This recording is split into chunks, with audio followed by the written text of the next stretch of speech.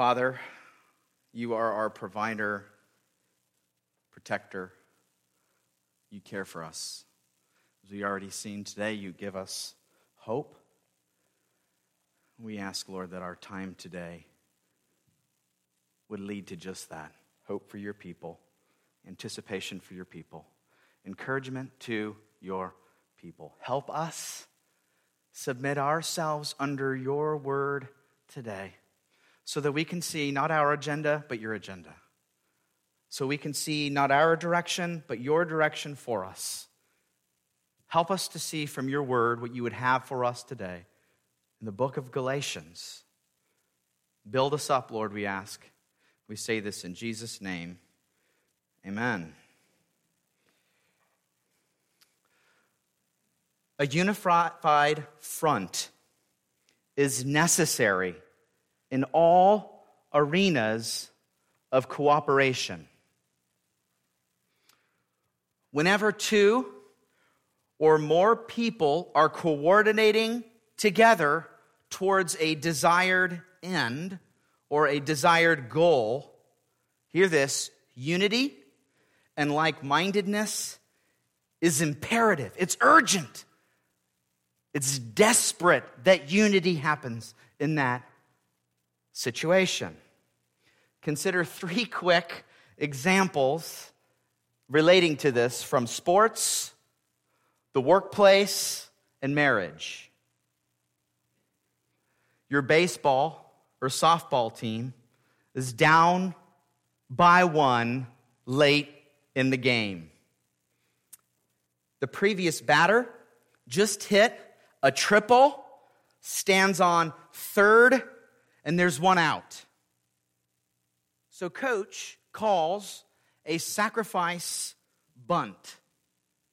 But instead of listening to the direction of the coach, the player decides to pull back the bat and take a hack at it, line driving right to the pitcher, and instead of moving that runner home, there's a bang-bang play, 2 outs, the player on third is caught off the base, end of the inning. What happened? The player and coach were clearly not on the same page there. Either the coach did not give clear direction enough, or there was direct insubordination, and the player just ignored the coach's direction there. Or your boss initiates a new plan to cut overtime hours, to increase productivity, and ensure that the employees keep their jobs during budget cut season. The direction was given to the employees. The emails and memos were drafted and communicated. And after a month of work, the team was still over in their hours. And the company then decides to cut 3 employees. The plan was clearly not implemented. Direction was not followed, and there were consequences. They weren't on the same page. Or the child comes to his or her mother and asks, "Can I stay up another half hour and watch a show?" She replies, "It's bedtime, so let's get you settled up and into your room for bedtime." The child replies, "But Dad said it was okay." How many of you have been there? Or worse, the kids ask one parent and get an answer that they don't particularly like. Then they go on to discreetly ask the same question to the other parent so that they might get the answer that they want. You see, a unified front is necessary in all areas of cooperation. The team has to be on the same page. The company must be moving forward towards the same shared goals.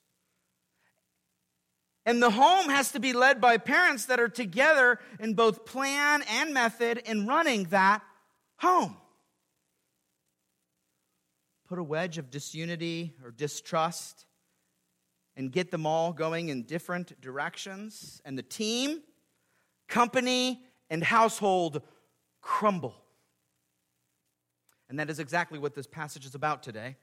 So turn with me in your Bibles to Galatians chapter 2 and verses 1 to 10. And we will see that Paul is led by God back to Jerusalem after being away for quite some time for gospel ministry. Because Paul realizes that in light of these false teachers we've been seeing, the Judaizers who were disrupting churches with their false doctrine and false gospel, Paul realized that he must pursue unity among the other apostles so that they can unite together as a team against the insidious cancer of the false teachers and their false gospel. Hear this, Christianity as we know it today, that we enjoy today,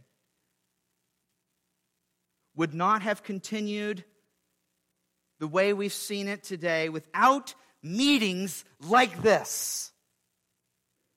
Without clarifying and unifying discussions among the leaders of the church.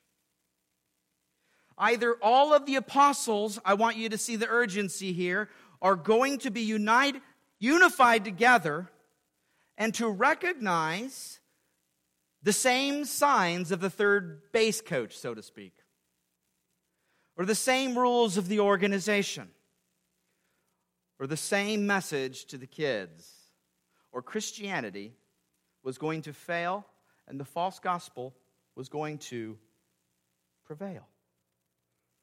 Let's see what happened when Paul and the Jerusalem apostles are seen, and point number 1, comparing gospel notes. Look with me in your Bibles at Galatians chapter 2 now, and verses 1 through 3. Then after 14 years, I went up again to Jerusalem with Barnabas, taking Titus along with me.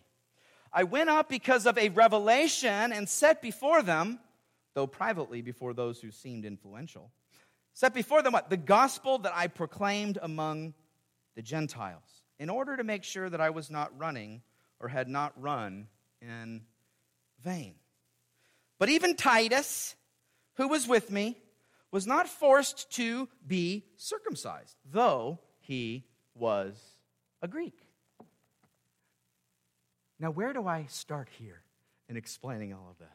Because there's a lot going on in these first few verses of chapter 2. And after we just saw last week Paul's conversion testimony and then his initial ministry, Paul continues here now in his biographical testimony to discuss more of what happened in the past to affirm that his gospel was the true gospel against the false teaching of the Judaizers and their false gospel and their false claims and gossip against him. He's continuing to defend himself, continuing to tell us like it is. And as we saw last week, remember, Paul got his gospel message directly from Jesus Christ. No one else gave it to him, as those false teachers tried to claim. Who gave it to him? Jesus gave it directly to Paul. So back to our chronology here, because there's a lot going on. And hang in with me here, because it's important for us to catch Paul's argument, to see the connections, see what's going on.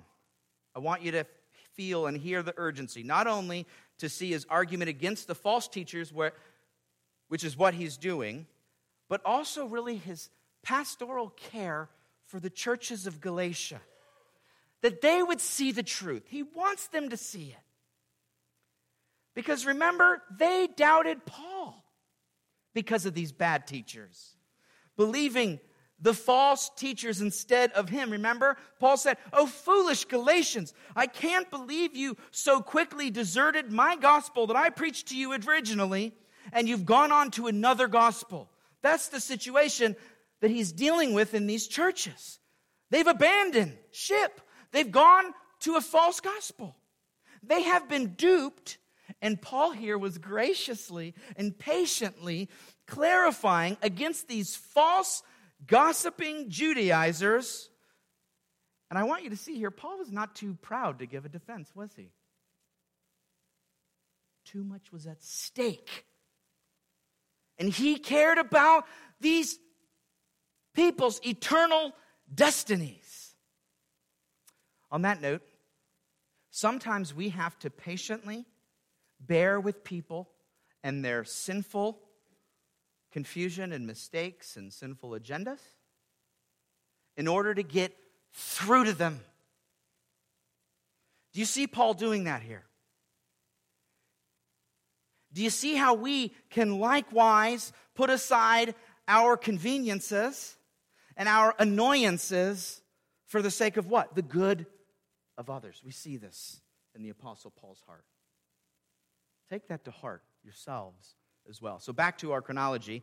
Last week, we saw Paul was miraculously converted on the Damascus road. And then he says he went up to Arabia and Damascus preaching the gospel.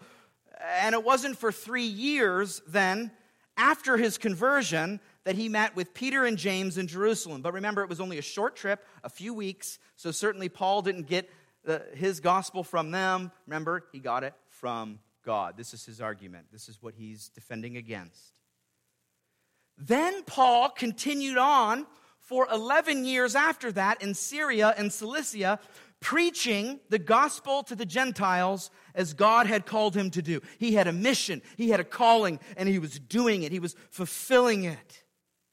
And people were praising God because of this terrorist Paul and his miraculous conversion, faithful testimony. Man, what a testimony, and we saw all that last week. Now, we just read in chapter 2, after a combined 14 years since his conversion, and likely about 11 years, over a decade after his last short little visit to Jerusalem, he came back now to Jerusalem for a second time because of a revelation of God compelling him. We just saw that in the reading of our text. God wanted Paul to go back to Jerusalem for some business. This likely corresponds with the business of the famine relief visit described in Acts chapter 11.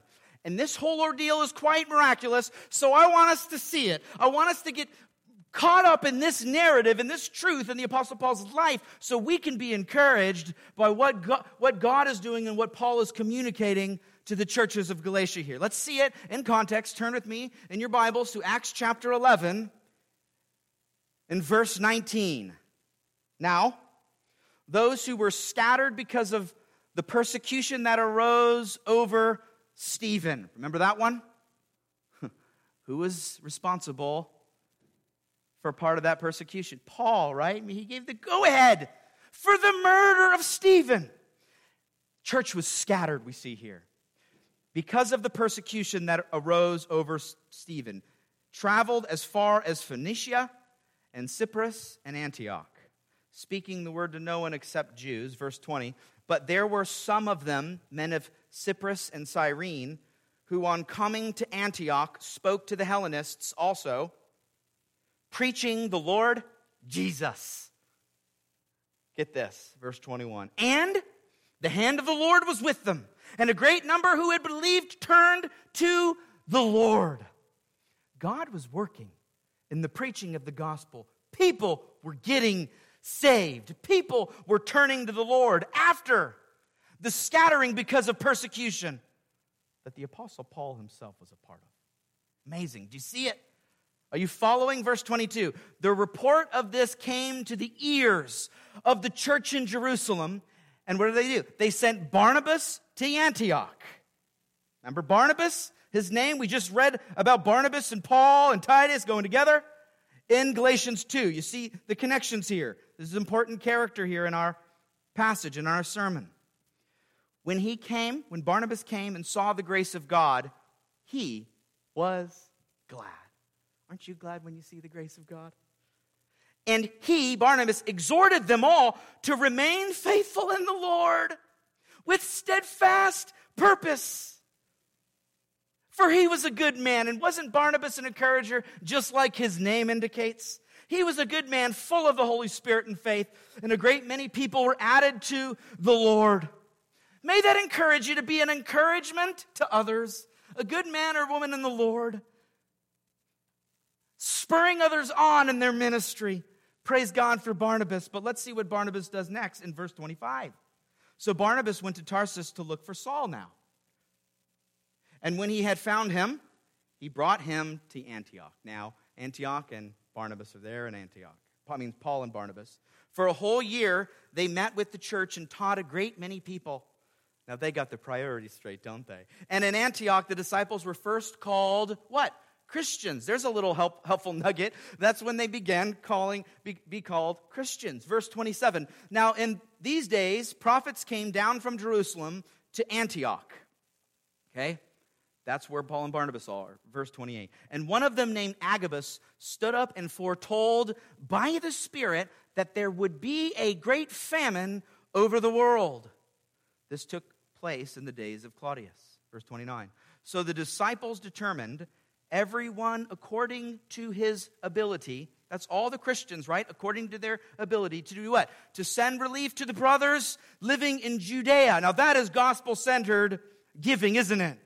Motivated by the gospel, because of a prophecy that there's going to be a famine, things are going to get bad. They pool their money, and they want to help those in Judea. And it says in verse 30, and they did so, sending it to the elders by the hand of who? Who takes it to Jerusalem? By the hand of Barnabas and Saul. Do you see the sovereign hand of God through a prophet that sent Paul and Barnabas back to Jerusalem to give financial help to a famine that had not yet happened because God was giving direction?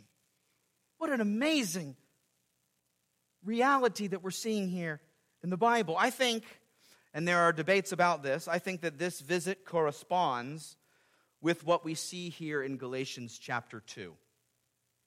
Paul was there in Jerusalem with Barnabas to give a contribution taken up by the Christians in Antioch, the churches in Antioch, the disciples in Antioch, to give graciously and generously to the Christians where? In Jerusalem. Now, this financial gift for the struggling Christians in Jerusalem will come up later in our sermon, so take note of this financial gift. But Paul, sent by God, you see here, through revelation, maybe his own, maybe also in light of Agabus' vision of the great famine, maybe both of them, but either way, Barnabas and Paul are going back to Jerusalem, sent by who? Sent by the sovereign hand of God. This is an amazing trip. God's providence is the only thing that explains it. And it's on the visit of dropping off the cash, so to speak, to help out for this upcoming famine. It's here that Paul compares his gospel notes, so to speak, with the Jerusalem apostles' gospel notes. He compares the gospels. He compares what they're preaching and what they're believing.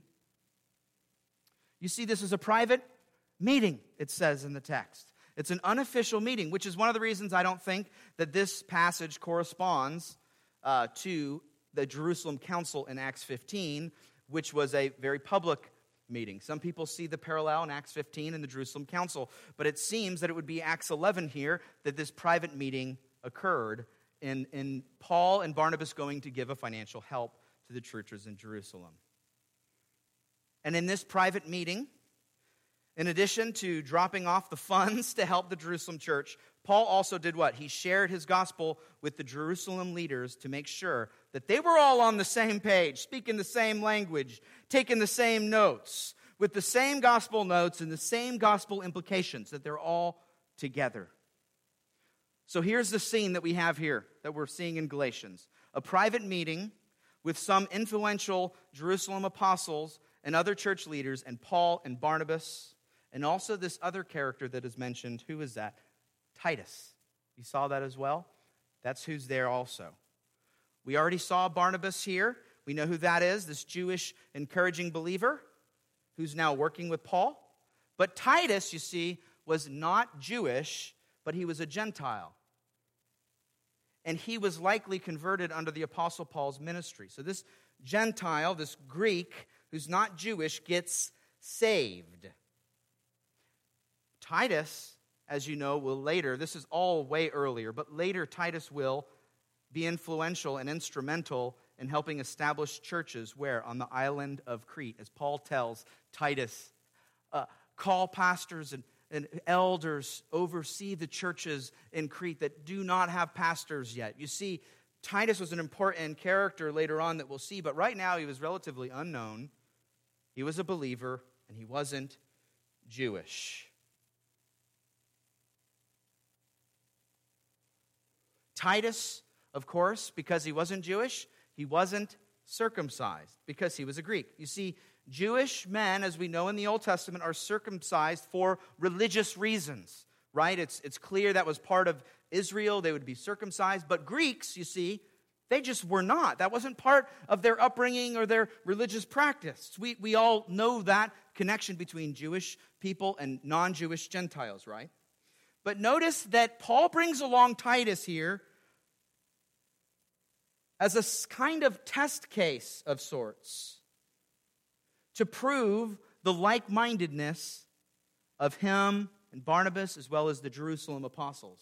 Let's see it again from verse 3. But even Titus, who was with me, was not forced to be circumcised, though, look, he was a Greek. Meaning, though he wasn't circumcised. Paul says he wasn't forced.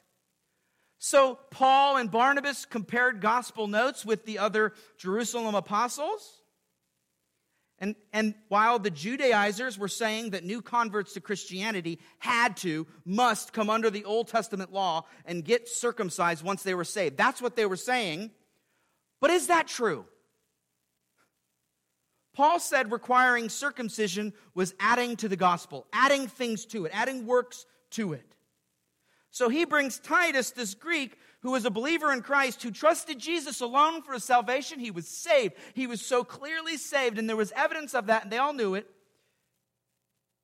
And Paul's gospel here would say what to that situation about Titus? What would it say? It would say, no way that he needs to get circumcised because that's adding to the gospel. He's not under law, but under grace now, guys. And here's the great news for Christianity as we know it. Paul's gospel was the same as the Jerusalem apostles' gospel who walked and talked with Jesus during Jesus' earthly ministry. How do I know that? They were like-minded. How do I know that? Because they were just on the same page. They had the same notes, getting the same signs from Coach Jesus and ready to believe and teach the same gospel. Even the influential apostles that the false teachers kept comparing with Paul, kept challenging Paul, even they were like, look, Titus is a Christian.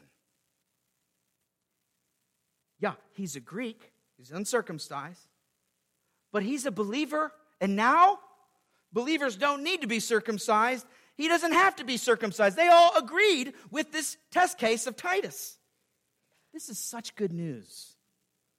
For if they wavered even a little bit, church, and if they had somehow kind of sided with the false teachers or a little kind of soft-pedaled a little bit, like, whoa, Paul, pump the brakes a little bit, Paul. If they did that, the gospel would be at stake, I hope you can see. But they all shared the same convictions. Praise God that they did, because opposition was coming against them. It was there. And if we are not united as Christians here in this church, we will not stand up against opposition. A united front is so important. And they needed it. They needed it to be sure. If they needed it, we need it here at First Baptist Church of Gallatin as well. We all need to agree on the gospel. Now, our debates today are certainly not likely going to be over circumcision like it was then, but they will be over other important truths that come against the gospel. People add to the gospel all the time, don't they? For instance, some cults and religion teach that you must be baptized in their specific church to be saved, for example. And that this act of baptism actually saves a person. This is an addition to the gospel of grace alone, through faith alone, in Christ alone. That is no gospel. We see other types of examples that we will see later in other sermons in this series, but for now, let's move on to the opposition that I mentioned just now that was coming in this situation specifically. And please know that the final 2 points here are going to be much shorter than the first because we laid a lot of background and foundation that's going to just carry us on through the rest of the sermon. So let's see point number 2, standing up to legalists from our text. Look with me in your Bibles to Galatians 2 and verses 4 and 5. What does it say? Yet, because of false brothers secretly brought in, who slipped in to spy out our freedom that we have in Christ Jesus, so that they might bring us into slavery. To them, we did not yield in submission, even for a moment, so that the truth of the gospel might be preserved for you. Here's where this private meeting in Jerusalem gets really, really interesting. Paul, Barnabas, and Titus, and the influential Jerusalem apostles all got together to have a little powwow of sorts to find out where they all stood on these controversial issues. Should they teach obedience to the Old Testament food laws, for instance? Or should they require circumcision? Or should they expect the Gentiles to observe the law? Where were they all at as it related to the gospel? But we see here that there were secret spies who showed up to crash the members' meeting or the business meeting, so to speak, here as they got together. These false brothers slipped in, the passage says, as spies to what? Snoop out like a secret agent, 007 or Jason Bourne, only these guys were really, really bad spies.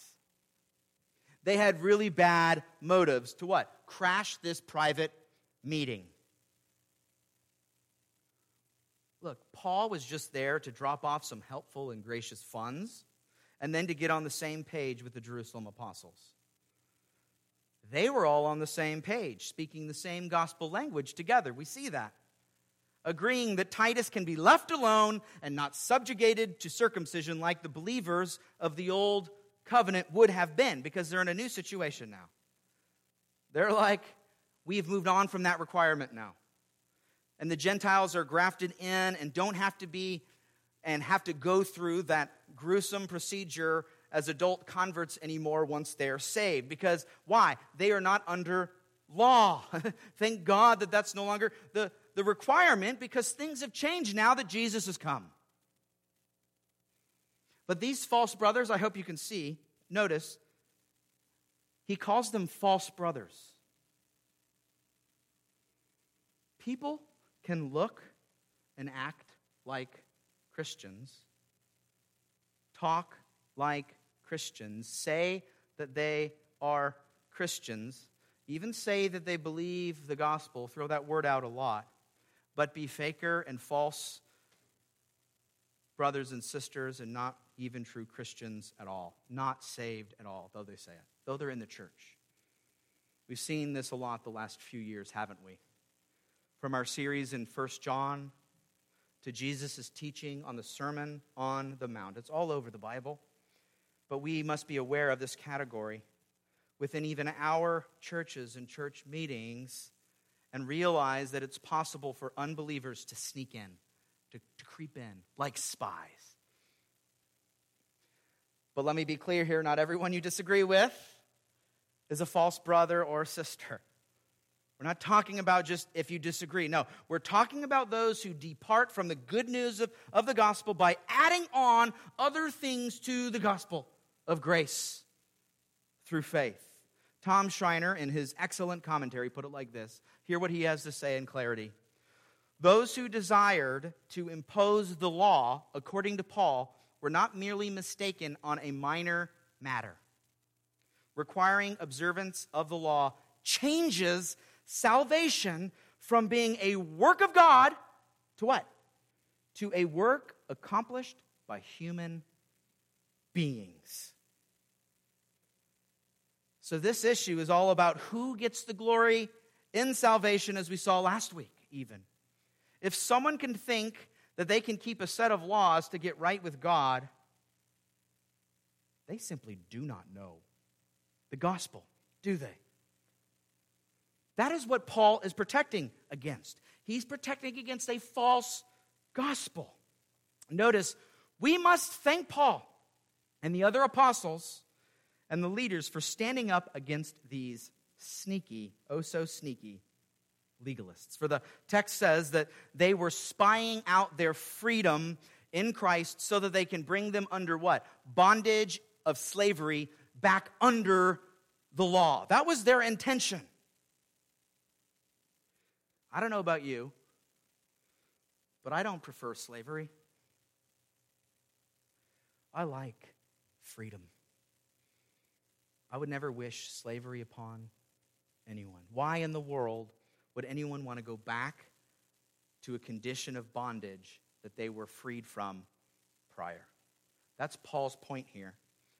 And Paul's going to keep making this point throughout the letter of Galatians. As Dr. Schreiner put it, freedom here means freedom from the law. More specifically, bondage exists when circumcision and law are required for salvation.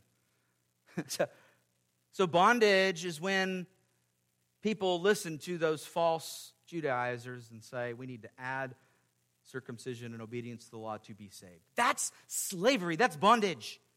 Don't go towards that. You're free. And Paul and the apostles, they didn't budge even 1 inch, did they? The passage says. They didn't budge for Titus's sake there. Could you imagine if everybody had won over and they're like, Titus, now you have to be circumcised? Not only would that be a tough thing for Titus, but then that would also be adding to the gospel. But they didn't budge for his sake. They didn't budge for the sake of the churches of Galatia so that they could all know what the true gospel was as opposed to the false gospel. And they didn't budge for you and me, dear Christian. We benefit from this today because we know the true gospel, because they took a stand. Praise God that they took a stand. For if they did give in here, that would have launched an endless array of additions to the gospel and bondage and slavery to religious practices that supposedly will make us right before God. And it would have lost the true gospel. Today we can look back at this and say, no. We're not going to add any of that to the gospel of grace alone through faith alone in Christ alone. No, we're going to stick to the original gospel. We're not going to add anything to it. How do we know that? Well, in Galatians, they worked that all out. They stood up to the false teachers and they gave us a way forward. It was unthinkable for them to abandon the gospel. They defended the gospel. They preserved the gospel for us by being bold defenders of the faith. We need more bold defenders of the faith here in this church. We need more bold defenders in the faith in our day and age. How many of you know things that are coming up against the gospel today, that are trying to change the gospel, trying to add a little bit of hints of other things to the gospel? How many of you know about those things? We need to be bold defenders of the gospel like them. And I want you to thank God now in your hearts and your seat for the boldness of men like Paul and Barnabas and Titus and the Jerusalem apostles who stood up to these bullies that very important day in that meeting. We are here worshiping God because the gospel was preserved because of them. Thank God for them. This leads us now to our final point, and number 3, united in gospel ministry. See with me in your Bibles verses 6 and 10 of chapter 2. And from those who seemed to be influential, what they were makes no difference to me. God shows no partiality. Those, I say, who seemed influential added nothing to me. On the contrary, when they saw that I had been entrusted with the gospel to the uncircumcised, just as Peter had been entrusted with the gospel to the circumcised, for he who works through Peter for his apostolic ministry to the circumcised worked also through me for mine to the Gentiles. Verse 9, and when James and Cephas and John, who seemed to be pillars, perceived the grace that was given to me, they gave the right hand of fellowship to Barnabas and me, that we should go to the Gentiles and they to the circumcised. Only they asked us to remember the poor, the very thing I was eager to do. United in gospel ministry. This is where the unified ministry among the Christian leaders who were ministering in different contexts and areas of the world to different audiences, this is where that unity comes together. This is where they are one as a team and like-minded. We see here that Paul's ministry, it was vindicated against the false teaching Judaizers, wasn't it? They said he twisted the gospel. But this clear account shows otherwise. They said his is different than the Jerusalem apostles, but this account says otherwise. They said the big-wig apostles in Jerusalem, who were so influential to them as the false teaching Judaizers, they were name-dropping those apostles. They're like, hey, Paul doesn't have the right gospel. They do. They say something different. They were name-dropping and claiming those Jerusalem apostles were on their side, the false teachers' side. But you see, even the disciples and apostles who were co-workers with Jesus Christ himself during his earthly ministry, very influential, even they were able to pinpoint Paul as the true gospel preacher who had the exact same gospel that they did, and those false teachers as twisting the gospel. And that Paul was called by the same exact God. Peter called to the Jews, as it says. Paul called to what? The Gentiles. Both called by the same God. What unity there is seen in that. What a blessing. You can see here in the language that Paul wasn't so impressed with the reputations of these Jerusalem apostles, was he? A point that will become painfully obvious next week when we see Paul even confronting one of them. Just as a little highlight for next week. And just in case the language, though, of Paul here seems a little snarky, when he says those who seem influential throughout this whole entire section and everything like that, I think John Stott helpfully clarifies what's going on here. He says, Paul's words are neither a denial of nor a mark of disrespect for their apostolic authority. He knew that they were apostles, right? He is simply indicating that although he accepts their office as apostles, he is not overawed by their person as it was being inflated by the Judaizers. Does that make sense to explain the language he's using here? I thought that was helpful when I saw that, and I wanted to share that with you. He's not being sarcastic and snarky here, but he's like, hey, they're apostles and so am I. But we're all under the same gospel message, and we all must preach that faithfully. No exception, as we'll see next week. No exceptions. It's the gospel that's first. Sure, we're apostles. We're together. Some people say they're really influential. Okay. We're all preaching the same gospel, so let's get on preaching that gospel is his point. Notice here again how like-minded and on the same page that they all were, united around the gospel mission of the church. See it again. And Galatians 2 in verses 9 and 10. It says this, and when James and Cephas and John, who seemed to be pillars, perceived the grace of God, the grace that was given to me, they gave the right hand of fellowship to Barnabas and me, that we should go to the Gentiles and they to the circumcised. Only they asked us to remember the poor, the very thing I was eager to do. Look at how encouraging this is, church. They saw the grace of God in each other's lives and ministries. They were not nitpicking each other, even though they certainly had different ministries. They were so different, but they weren't nitpicking each other, but encouraging one another. They didn't envy each other's ministries and places and people that God called them to do, because they knew that God called them to specific places and ministries, and they were behind that calling of God. They weren't criticizing each other's every single step. Well, Paul, you do this way in the Gentile context, and Paul's like, oh, well, you do this wrong this way in the Jewish context. No, they were seeing the grace of God in each other's ministry and pointing it out and praising God for it. What a model for us. And they not only saw the grace of God in each other's lives, they also embraced each other's ministry. And the Jerusalem apostles who were the Judaizers, as they were claiming, right? Not the apostles, but the Judaizers were claiming they preached a different message than Paul. No, they came together and said, we affirm together the same gospel, one and the same gospel. There are not two gospels, there are not more than one gospel, they're the same gospels, and we are preaching the gospel together in unity. They are one around the gospel. What a blessing that is. And they each agreed that they would preach the same gospel to different audiences, and they affirmed and encouraged each other's ministry. Unified together in gospel ministry. And by the way, they mentioned, but as you go to preach to the Gentiles in that context, don't forget the ministry to the poor, or the poor Christians even in Jerusalem, or the poor throughout the world. Don't forget that kind of ministry, they say. But as we saw earlier, as we looked at the background, Paul's very reason for this visit was for that kind of ministry, right? So he's already bought in to that vision of caring in that way. He's like, yeah, earth to the apostles. That's exactly why I'm here, and I'm eager to do that, evidenced by my trip from Antioch to Jerusalem to give financial relief. Do you see that is the exact thing that he cared to do?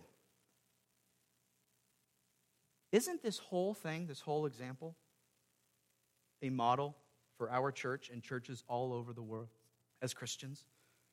Believers banding together side by side for the sake of the gospel work and the gospel unity and gospel care.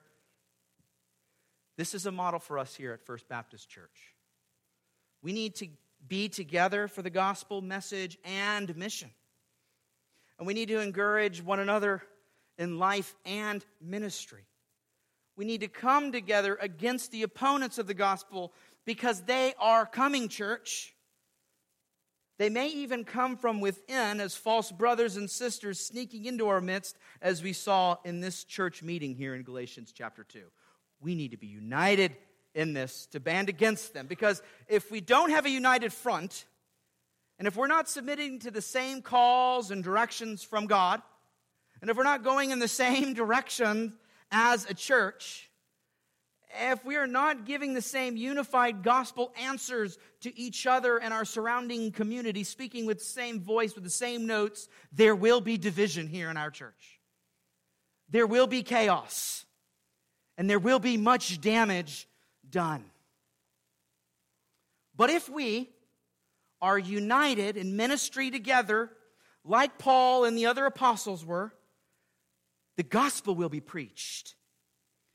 People will be saved and built up and sanctified.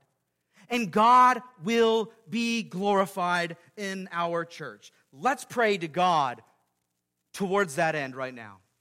Father, we ask, O Lord, and thank you for this model and example of unity that you have given us in this early church. Thank you for the boldness of the men who stood up to falsehood. Thank you for the unity that is seen in the gospel. Help us to display that unity here at our church, God. Help us with all the opposition to stand side by side, shoulder to shoulder with other believers, all on the same page for the same gospel, to glorify our great and same Lord. We ask for your help in these things because we can't do it on our own. We say this in Christ's name. Amen.